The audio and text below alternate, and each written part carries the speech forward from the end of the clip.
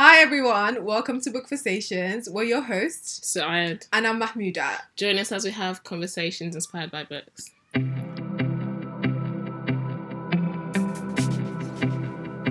This episode's conversation is inspired by Haile Selassie's Ghana Must Go. This is one of my favourite books in the world. I'm not even joking. Sorry, could you stop for me to finish before you go? No, I'm sorry. When you said Ghana Must Go, I was like, oh my goodness, my book The is love here. This is like that you have for this book. I've told the world to read it. begin. Let me tell you how I started telling people to read it. I'll be like, Okay. oh guys, let me recommend this book to you. Haile Selassie Ghana Must Go. But then the thing is, I know that a lot of people have put reviews online saying it's overly descriptive. And then when they first started, they struggled with starting. And I'll be like, before they even go, like, I know people would say online that the book requires effort to get into. But trust me, it's worth it. Like, you appreciate the poetry. This is how I tell people about Haile Selassie Ghana Must Go. I love this book with all my heart. As you can tell, one of us really loves this book. Even But before we start speaking, thank you very much. On today's topic list, we will be talking about pride and masculinity, compromise versus sacrifice in marriage, the trap of comparison, mothers as individuals, sibling relationship, immigrant experience, and the father figure absence. So we have a lot on our plate. And that's actually not even scratching the surface. This book is too deep. There's a lot going on. It's complex. I understand that, sister. But even though we have a lot of things we want to talk about, it's not enough. Like, it's not enough. Actually, there might be a few spoilers, guys. But it's going to be like really, really tiny spoilers. It's not going to ruin the story for you. It's just something to talk about relationships and the book, all the characters. But it's definitely not going to spoil the experience of reading the book yourself for you. Okay, so just to begin, we're going to talk about the writing style and then we'll go on to our topics. So writing, what did you think about the writing? I shouldn't even be asking you first. Because we will never finish this episode. Anyway, basically, okay, I'll be genuinely honest with you, right? Mm-hmm. When I first read Haile Selassie's book, actually, I didn't read this book until 2016, and I feel like that's a loss on my part. Yeah. And the reason why I didn't read it was before I used to like read people's reviews or people's comment on Amazon before I bought a book, and people kept saying, "Oh God, don't buy it," and all that. So it was mixed reviews basically. A majority of them kept saying, "Oh, it's overly descriptive." But then one day I walked into like a bookshop in Oxford and I was like, "This is a sign. I have to read this book. There's no way I'm not reading it." And it literally spoke to my soul. And I remember sitting down in a cafe, Rick's Cafe at Oxford, and I just consumed this entire book. And I was like, wow, my soul, what made me wait this long? The writing style. Haile Selassie is such a descriptive writer that things you don't normally pay attention to, she pays attention to. But the thing I like about her writing is she doesn't leave it hanging. So if she mentions something in the beginning, for example, there's always a connection at the middle or at the end. Later on. There are some parts I thought were overly descriptive though. Yeah. I mean, towards the end, I was already like overwhelmed with emotions. I was literally crying and I'm like, oh my God, man. And then she's describing something and I'm thinking, I don't even want to know this. I just want to know what happened to this character. Yeah. So I think there are points like that in the book for me. But overall, her writing is beautiful. She's beautiful. I referenced her in some essay I was writing, but she's a beautiful writer. I agree on the whole part, even though my voice doesn't convey the same level of excitement. But I think for me, like one of the hallmarks of great writing, because sometimes I read books and the storyline is crap, but it makes you feel emotions. Because of the writing. Because the writing is so good. Haile Selassie definitely falls into that category. Not that I would say Ghana Must Go is crap, because it's an absolutely excellent story. But at key moments in the book, it felt like my heart was being torn apart. The writing was great. But I would say even at the beginning, because the issue that most readers had with the book was the first... couple of chapters. Yeah, a couple of chapters. But then I felt like it was... The beginning was a bit interesting. The part with the dewdrops on the grass. It was very detailed. Yes. Intricate details. And not everyone's patient. You could picture it though. You were in the story with Kwaku. You were experiencing what Kwaku was feeling. I think that's what how I would describe her writing? It's that thing about 5 sensations. Mm-hmm. So she is literally all of that. She has to do it all. She's not comfortable just stopping with one. She'll describe how everything felt. So when Kwaku was in his garden, how it felt to his feet,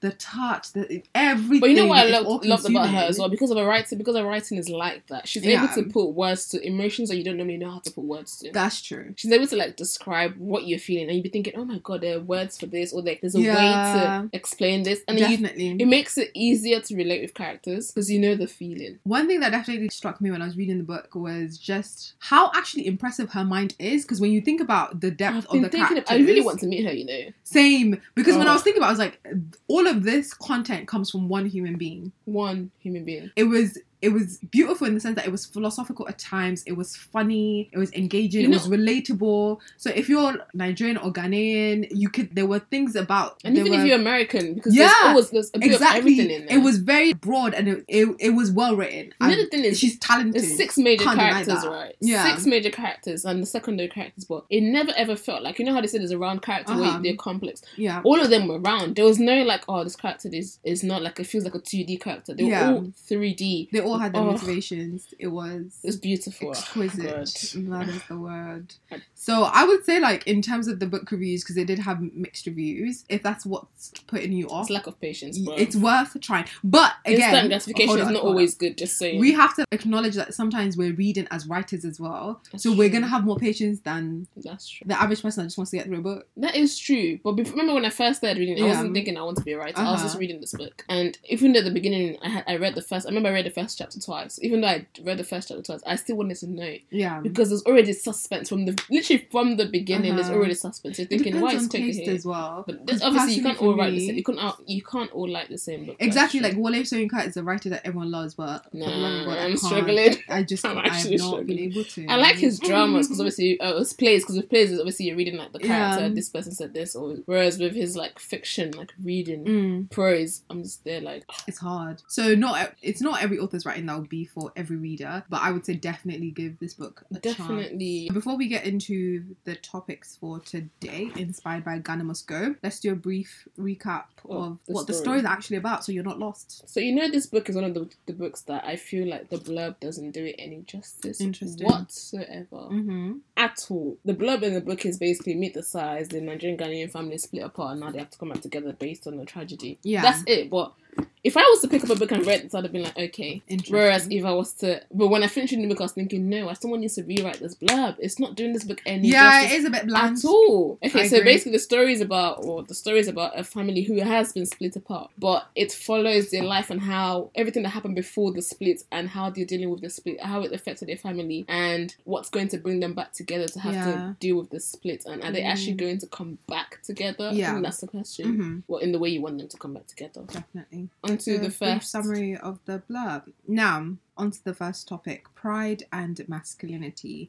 And we're mostly going to explore this through the main character, Kwaku, who is a doctor. Father. And he's a well-renowned surgeon. Yeah, Where do we start? It is. But the thing is, I feel like with Kwaku, a lot of his pride, masculinity, I think it comes from a lot of things. So what we're going to touch on later, which is compromise versus sacrifice. I think it comes from that to an extent. It also comes from the fact that he's always not wanted to be like his father because his father left. Right. This is not a spoiler, by the way, because you like find out like early on. But he's always not wanted to be like his father. So I think for him, it's just... And he's always not liked being in Ghana. I remember he was in Ghana and then he migrated to America. It's always not liked being in Ghana, not liked being there, not like being not successful. Yeah. So he just had this thing that he had to be this. He literally had his life mapped out. Yeah. He had to be this.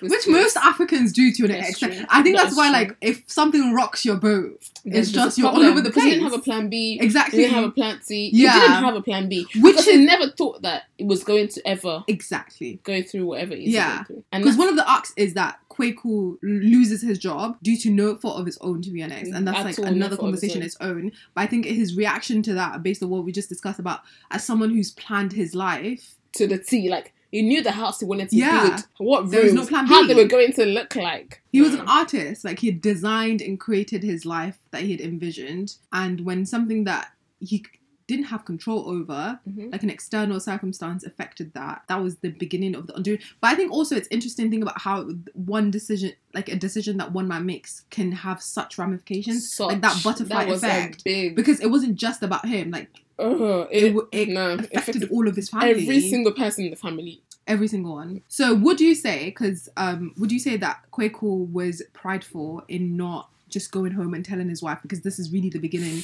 of the whole novel? I wouldn't say was prideful in not telling his wife that he was fired from his job. So I would say he had a bit of pride in the sense of it was something about the shame and the embarrassment that comes from going from being a doctor. But I feel like a lot more is attached to Kwaku's situation. Yeah. So he lost his job and he doesn't go home to tell his wife, right? And he acts like he's going to work every day. I think it came with the compromise versus sacrifice thing, which we're going to talk about. I think it came with the fact that he knew that his dad left But remember, Kwaku... That's a bondage, though, to be held on to. But remember, Kwaku's intention was to leave for a while and come back. But you didn't communicate that to anyone. So perhaps the problem is lack of communication as well. Okay. Because remember, he came back and the wife had already uprooted herself from the kids. But obviously, what do you expect of her? She can't keep waiting for 8 months for you. That's true. To then show up at the door. She didn't have money anyway because all the money had been on. So it's like... Yes, he wanted to come back. Obviously, Fola, his wife, couldn't have known that. But I would say Kwaku had pride because of the sacrifice thing, and also because of the fact that he obviously would not want to go home. He's been a doctor, well known all his life, and now he's been fired. It's a hard thing to deal with, especially when you think about the African context of men being the provider, literally, and that's the thing. And because his wife had also sacrificed. I think we can go on to that now. Actually, yeah, exactly. His wife had also sacrificed her career. So there's a line in that book that says. So to an extent, was there even a way for him to go home? There's a line in that book that says where Fola and Kwaku were having a conversation. This was before when they first got married, and she actually went to law school, so she wants to be a lawyer. But then when they're about to get married or when they're together or whatever, she says one dream is enough for the both of us. So she's going to sacrifice her law dream for Kwaku to go on and pursue being a doctor, because they didn't have that much money. Come on, they're both immigrants who've met when they came to uni. And I think obviously that's pressure on its own, because you're the one she sacrificed her dream for you, and then you go on to lose your job. Yes, it's not fault of your own, but in the moment you're not thinking clearly that okay, it's not my fault. She'll be understanding, and I feel like because they didn't know each other that well, even though they've been married for years, they didn't know each other that well that it probably wouldn't have known how she would react. Interesting. Because remember, through the book, you see how things will happen and they'll bite their tongue and they will not talk about it. Yeah. And there'll be places where Fola would say she wished they talked about a lot of things instead of just ignoring it. It's just burying it under the ground. So, on that subject of him not wanting to be like his father, I feel like there's a broader conversation about, one, being held hostage due to past actions of people that you know or people that you're connected to, and two, not actually knowing your partner that well. Because what if they had revisited each other's history and their past? To an extent, I feel like that would have released Kwaku from some of the pressures that he felt. It would have released both of them. Their troubles. But then we wouldn't have a novel. So really, that's true. That's true indeed. I guess it is what it is. To be honest, yeah, it is what it is. But if you're in that position, would you say to your husband, "Sacrifice is nothing for"? Please, I know they say with marriage comes a lot of compromise and all that stuff. One dream is enough for both. Compromise is one thing. Sacrifice is another thing. I feel like resentment comes with sacrifice sometimes. Like, definitely, because remember, she felt resentment for him. Yeah, you could have said, "Okay, you go to be a surgeon, whatever," because that will take time, right? But when you've made this an extent, I will go on to become a lawyer. Exactly. Or I'll just be working as a solicitor or something. Maybe not fully what I want to do, but I could just not quit and be selling flowers. I mean, she liked flowers, but she was literally just selling flowers. And Kwaku was going to fulfill his dream. And there's a part of me that's uncomfortable with the fact that it was her. It's very stereotypical of it being the woman that says, but I'll that is what it is majority my of the dream. time. I know, which is why because we again, have the to African talk about mentality is that the man is the provider. Yeah. So for her, when she's sacrificing her dream, it's okay for her. I think it can also come out of love. I think she also loved him. Remember, that's what she said. That's what she said. One dream is enough for the both of us. I feel like when she was saying it in her mind, she didn't think about the consequences. Obviously, it was a belief because she was in love. Husband. Exactly, she was in love, and she was like, "Yeah, I believe in this guy. He's got this. He'll be fine." Okay, so now we're gonna go on to other main characters in the book. Fola and Kwaku have 4 children. 4 kids, yeah. The first child's Olu, who at the time that Sadie was born was 12 years old, and the twins are 9 years old. So Olu and the twins are 3 years apart, and the twins are boy and a girl, Taiwo and Kende. So Taiwo is the girl, and Kende is the boy. And we have Sadie, who is the last child, who is 9 years apart from the twins, because she's an unplanned baby. So we're going to talk about sibling relationship. The relationship between the siblings, I think, is a very, very, very interesting dynamic. Because the twins were described as people who belonged together, so they did literally everything together. They could read each other's thoughts, which is a very interesting mechanism. I loved that because we talk a lot. People talk a lot about twins being able to feel each other's emotions. They had that, and I think she utilized that very well in the context of the story. So good, it was well done, and. So, they were always together. It was never one without the other. And Olu was so basically, before Sadie came, it was Olu, who the dad liked really well, because obviously the first child. And the dad just felt like he never understood Kende, which was one of the boy twin. So, Olu had, his dad, but there's a reason, though, because Olu, in a way, is almost reminiscent of Kwaku. Whereas, again, talk about masculinity, Kende was the complete opposite. Literally, it was a feminine my favorite character guy, and he's described as very beautiful. I think if I wanted a husband for real, I'm being serious. If I wanted a husband, like, for reals, you want a Kane in your life. I would want Kane to an extent. Like, a significant part of my husband should be Kane. He was such a... I think where do I start? It was a very different portrayal of masculinity that I haven't seen in African literature before. So beautiful. One that isn't, like, memorable. This one was very memorable. Because it was this gentle, almost ethereal quality to him. He goes through sensitive so much. as well. Very sensitive. Which was a nice contrast to everyone else. I think he was like the one that had a very good relationship with Sadie. Or the best relationship with Sadie. From my eyes anyway. Very complimentary. Because he was very, very, what's the word? Emotionally intelligent. I would say Kane is that's the word we're looking for. Emotionally intelligent. And I love that about him. Even though there was a time where he slipped, but I think it was very emotionally intelligent. Taiwo, on the other hand, was very interesting because her mom just felt like she could never connect with her. But she and Kende were so, like... She literally loved Kende so much. Kende was, like, her favourite person. It was like... Because they were siblings. It was like her parent. Yeah, but not all siblings have that relationship. Not all twins have that relationship. That's true. Because I remember there was this twins in my secondary school in Nigeria. They never saw eye to eye. Is there? I mean, they're not identical. Reason behind that? No, they just didn't get along at all. Fascinating. They used to always argue. Wow.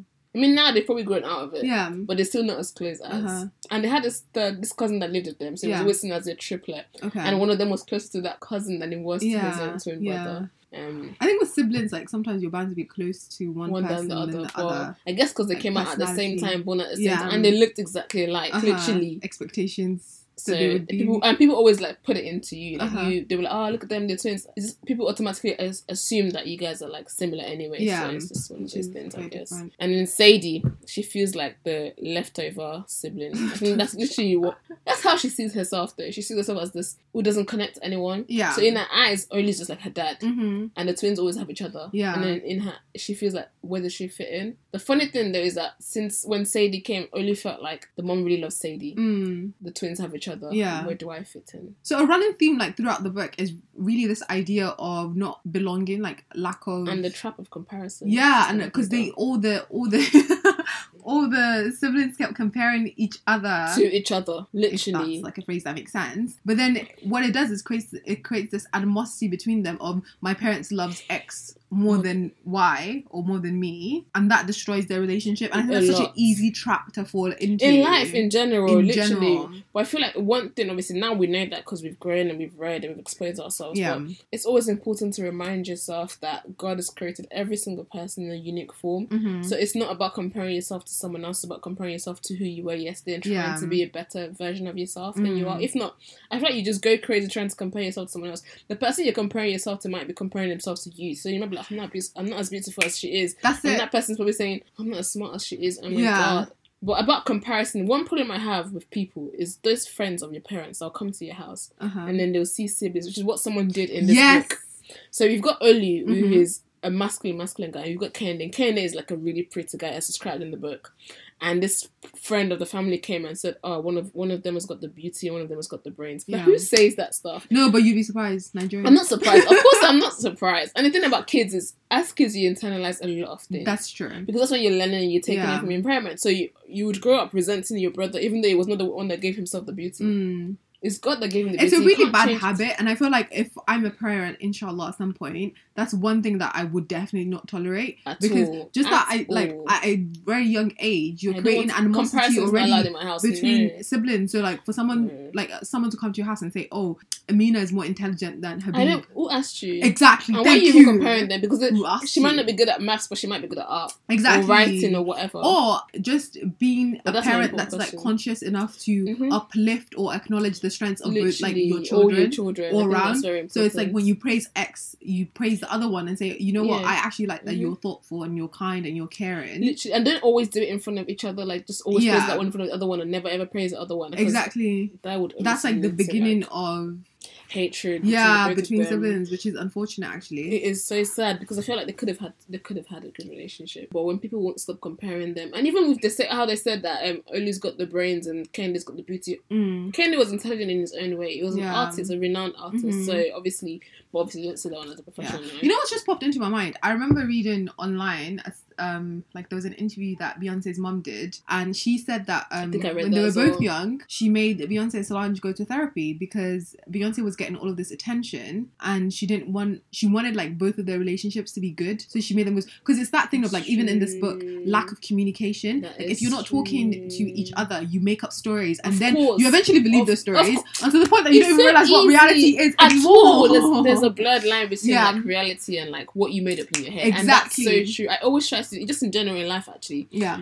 Especially when you're someone of this people that's an overthinker, and maybe someone hasn't replied to your message, or someone hasn't done something you expected of them, and you tell yourself a reason why, and then you never think you should actually ask them to clarify. One of my biggest pet peeves in life is assumptions. I hate when people make assumptions, but we tend to do that a lot. And then you make up this assumption that maybe that's why they didn't do it, and then you resent them for that reason that you made up in your head, and because you never clarify it in your head, it's just they did this thing for that reason. Exactly. And that's a big problem. Communication solves a lot of problems. Like, it takes courage to say, I'm feeling this. Brené Brown.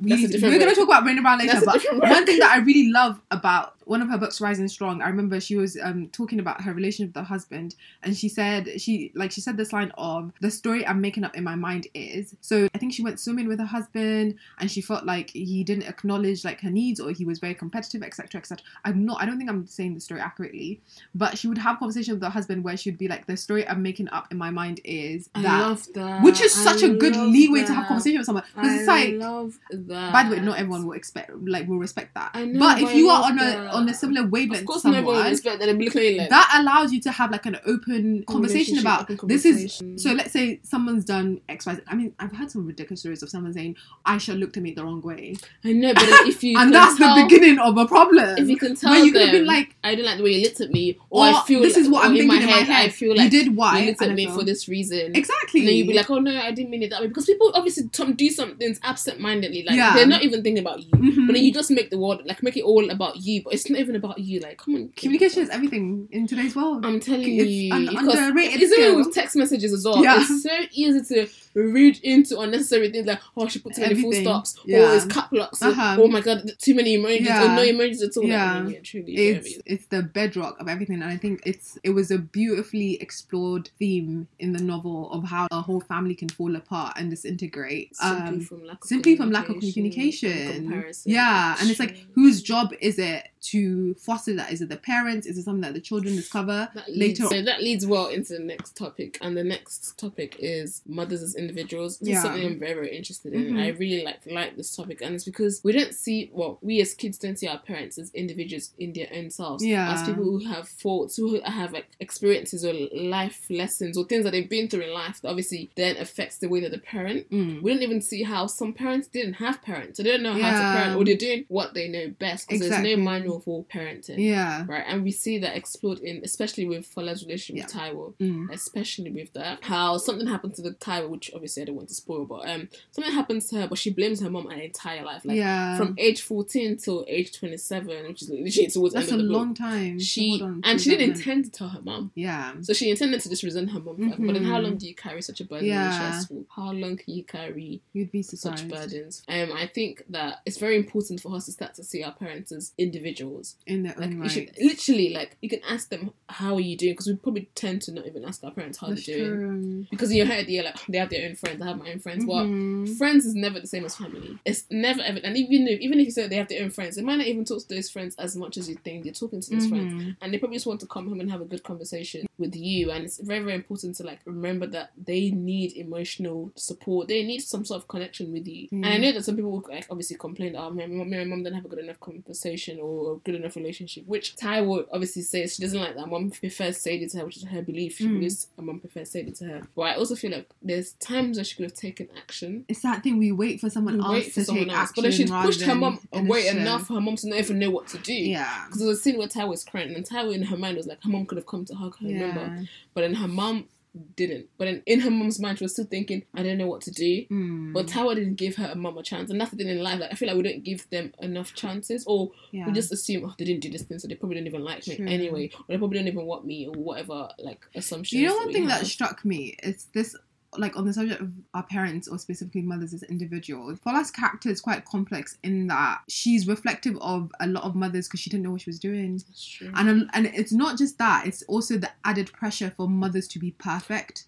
So that in itself, in some ways, can cause mental breakdowns because you feel like it's that word failure. I don't do this enough. Yeah, like I'm a bad parent. Also remember, every child is different. Exactly. So raising Olu might have been easy for her. Yeah. But then raising Taiwo and Kendi might be different. It's difficult. She's never had twins before. Now she has to deal with 2 babies at the same time. Remember that story of when they were infants? And she dropped. That was emotional, and I think that's such a good story. I think it was a good scene that actually showed Tai Selassie's skill as a writer, because I remember that line of Fola thinking to herself, or was it Tai was saying she didn't hold me, or like she thought that that's probably what's in the girl's mind again from seeing her look face. At that, exactly. But then remember, the girl didn't want her. The girl cried until her dad came in, and she felt like that was the beginning of the rifts in their relationship.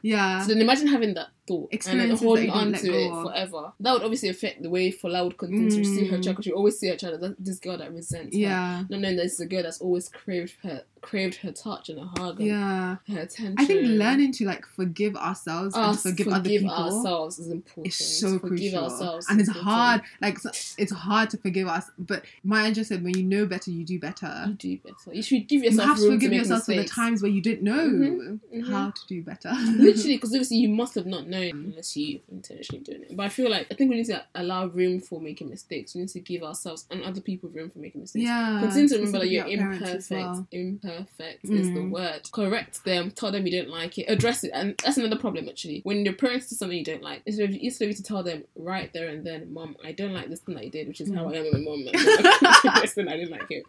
We just hold on to it. Then the next thing, which is the same as our relationship with anybody else. The next time they do something else, you hold on to it again. The next time they do something else, and then one day you just, I don't know, you have this random outburst, and then you shout at them, and then you like, I hate you, all that stuff. And then they're thinking, where is this coming from? But then again, when you shout at someone, their immediate reaction is defensiveness. So they start to defend themselves, and then they shout at you, how dare you? And it's just really ugly to see. So I feel like it's important to address things. Maybe not in the moment, but I know there's some people that say that they don't like addressing things immediately. They like to give it a day or two. But you know, I was watching this video with this lady and her husband, and she was like, reflecting in the relationship, what's really helped them is, before she used to be someone who didn't like talking about stuff in the moment, but what's helped her relationship a lot is talking about it in the moment. Because if you're leaving it to tomorrow, you're bringing it back up. I'm thinking, I thought you left this. It's different if you say, I don't want to address this now, I'll address it later. But if you just leave it and then come and want to address it tomorrow, it's like, I left this behind.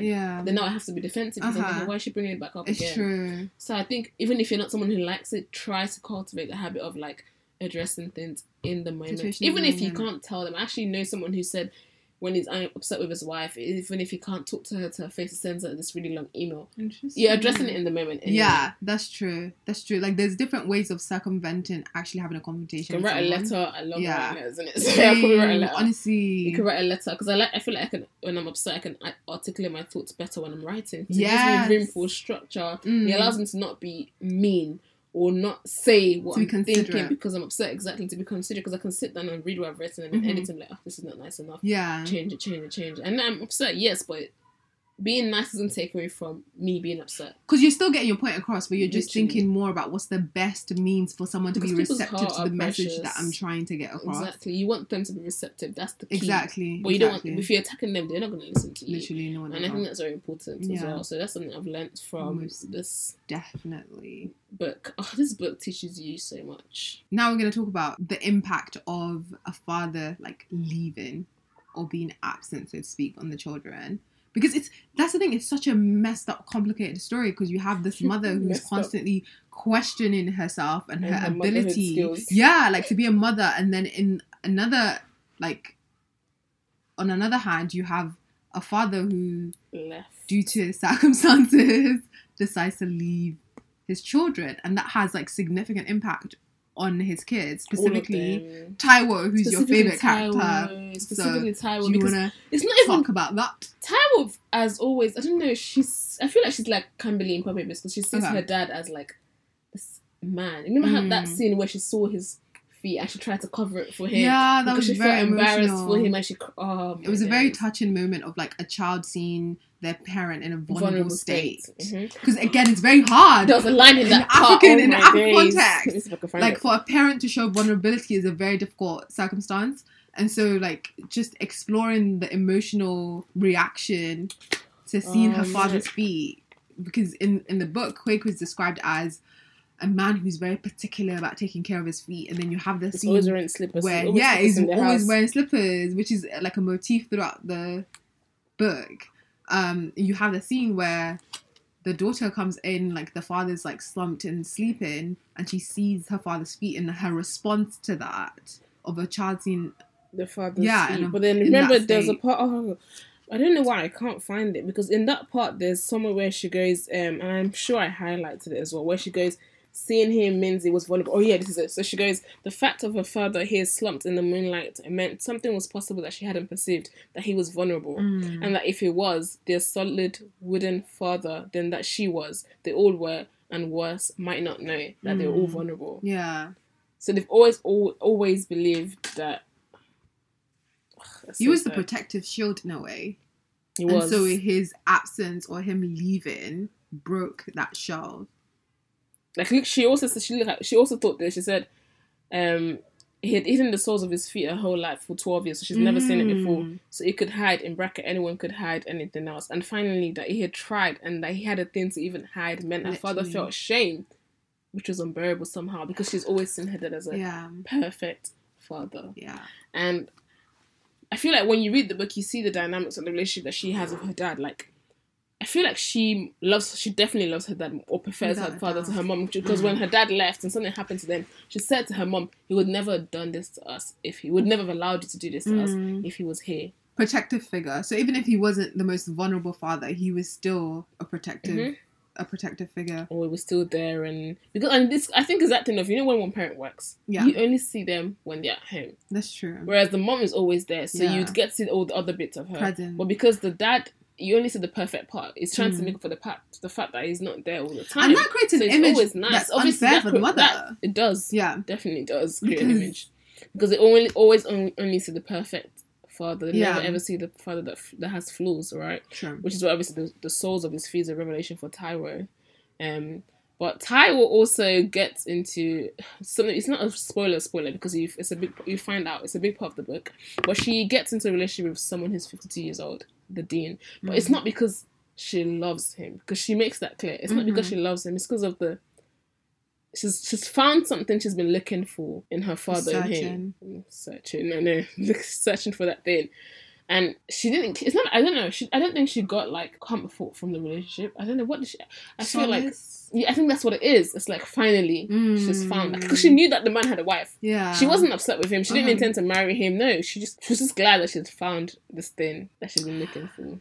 I think it's an interesting conversation of her, like, in a way, not being able to escape the trauma to an extent of her father leaving. But then there's also a question of morality. So when a child is dealing with unhealed trauma and that leading to questionable moral decisions of having an affair with a married man. The funny thing is, when the dad left, growing up, her and her brother would retell their family stories without the dad in the picture, because it felt like when they erased their dad from the story, it's like it never existed. But it's funny how in her mind she thinks that it doesn't exist, or she's taken him away. But then that in itself is still influencing everything. It manifests in her life. It's inescapable. I think that's honestly so true for a lot of things that you don't deal with. She's going to therapy. Yeah. But then Taiwo's not ready to be open. Yes, she's going to therapy. The therapist knows every single thing that's gone on in her life, because the therapist knew about those situations. Yeah. She still couldn't get to the root or the bottom of why she is doing the thing that she does. True. And the thing, though, that you realise at the end of the book is that even though you thought it was the absence of the father, was it really the absence of the father? What would you say it was? Her mum. Interesting. I know the absence of her father played a big role. Yeah. But there's a part where she's like, the therapist, where she was replaying where the therapist asked her, was he your uncle? Was he your mum? Was he your dad? Or were you upset with your mum, your brother, whatever? And she's, or your dad? dad or your dad leaving. And towards the end, I think she must have been thinking that they think it's that, but it's not what it is kind of thing. It's her mum. Because her mum's always been there. Always, never left, but they didn't have a relationship. That's true. At all. Like, when was the last time she gave her a hug? Physical relationship. That's one of the recurring themes in that book. That idea of unhealed trauma or like experiences creating physical barriers. Because even with Olu and his wife, like he's married to a woman. That's a funny one. But he's created a physical barrier with his wife, and Taiwo does the same. Kehinde is an artist that's like elusive to the whole world. So I love that idea of like the barrier. Yeah, the barriers that you put up because of the experiences in your life and having to go through that process of breaking it down. You know what's funny? We haven't actually talked that much about Sadie. Maybe because she's not my most favourite character. I mean, it was just... And the thing with Sadie is like, because she was 4 years old when her dad left, she was struggling to feel anything when he left, like some sort of... So she was trying so hard to feel something, and all she could feel was the absence of her mum. She used to be very close to her mum. Sadie is a very, very interesting character in herself. She's suffering from bulimia, which you found out like earlier in the book as well. And it's also the thing of comparison, which you mentioned before, touched on before, where if you read the book, the way Tai Selassie describes Taiwo and Kehinde, God of mercy. I hope they never make this into a movie because you have to find the perfect fit. Let's not ruin it, please. Perfect. It's like Twilight. When I was young, so when I was in secondary school, I think in Nigeria, I must have been 14 years old or 13 or something. My friend must have given me Twilight to read, and all 4 books, right? I read it in 4 days. I was so excited. Wow, look at you. And then I remember a few weeks later, one of my friends was like, I have to read you Twilight. And you know that lady, what's her name? Who wrote that book again? I've forgotten her name. Same. But anyways, she writes in a way that you can picture what you want. Yeah. She's not the best writer in my opinion, but she's a very good storyteller. So you go into the movie and my friend plays the movie, and I watch scene 1. I'm thinking, is this Bella? Is this Bella? Stoic. And then I see Edward. I'm like, is this Edward? That Bella was on irritating me. I'm not even joking. 2 scenes later, I said, switch it off, I'm not watching it again. And I'm not joking. In my life, I've never ever seen any of the movies. Any. You haven't? At all. I didn't intend to do that to myself. That's punishment. That's punishment. I think I watched 2 of them. No, what? But it was... And this is me, I was only 14 years old. I didn't even know that much about like good literature. I just watched episode, I've been seeing 1, scene 2, and I was like, no, that's not me. I'm not putting myself through that. No, actually, no. I feel like with some books, I'd rather people just not touch. Just don't make a movie. Don't ruin it. Don't try it. You know what? One book that did it well was The Help. They did it so well. I haven't watched that. You haven't watched The Help? No, I haven't read the book either. So... Mum, why are we friends? Because you love me. That's why. Oh my god. No, you're leaving my house with The Help. You're leaving this house with The Help. You're not leaving without the book. That should be an interesting But you have to read the book first and then watch the movie. Okay. Because it was a like widely acclaimed film. Because they did it well. I mean, the book is obviously always going to be better than the movie, but they did it well. Okay. I'll check it out. So now we're winding down the show by talking about our favourite characters. I think for me, again, I gotta go back to Kehinde. I mean, I get it. I'm not joking. Taiwo and Kehinde are both my favourite characters. Yeah. Just that I like Taiwo a bit more because I feel like I can relate to her in so many ways. And I just feel like her pain, maybe it's because we feel her pain so much through the book. For both of the characters. For Taiwo and Kehinde, you feel their pain throughout. But then the thing is with Taiwo, there's an elaborate expansion towards the end and you're like, oh my god, I feel so sorry for you. Yeah. Whereas with Kehinde, of course Kehinde goes through a lot and we know, I feel like with Taiwo there's a lot more detail into it. And I think that perhaps that's what it is. Yeah. But Taiwo is my baby, remains my baby. Of course. And I love Kehinde. Kehinde is like my favourite. And the thing is, I have a thing for twins anyway. So it's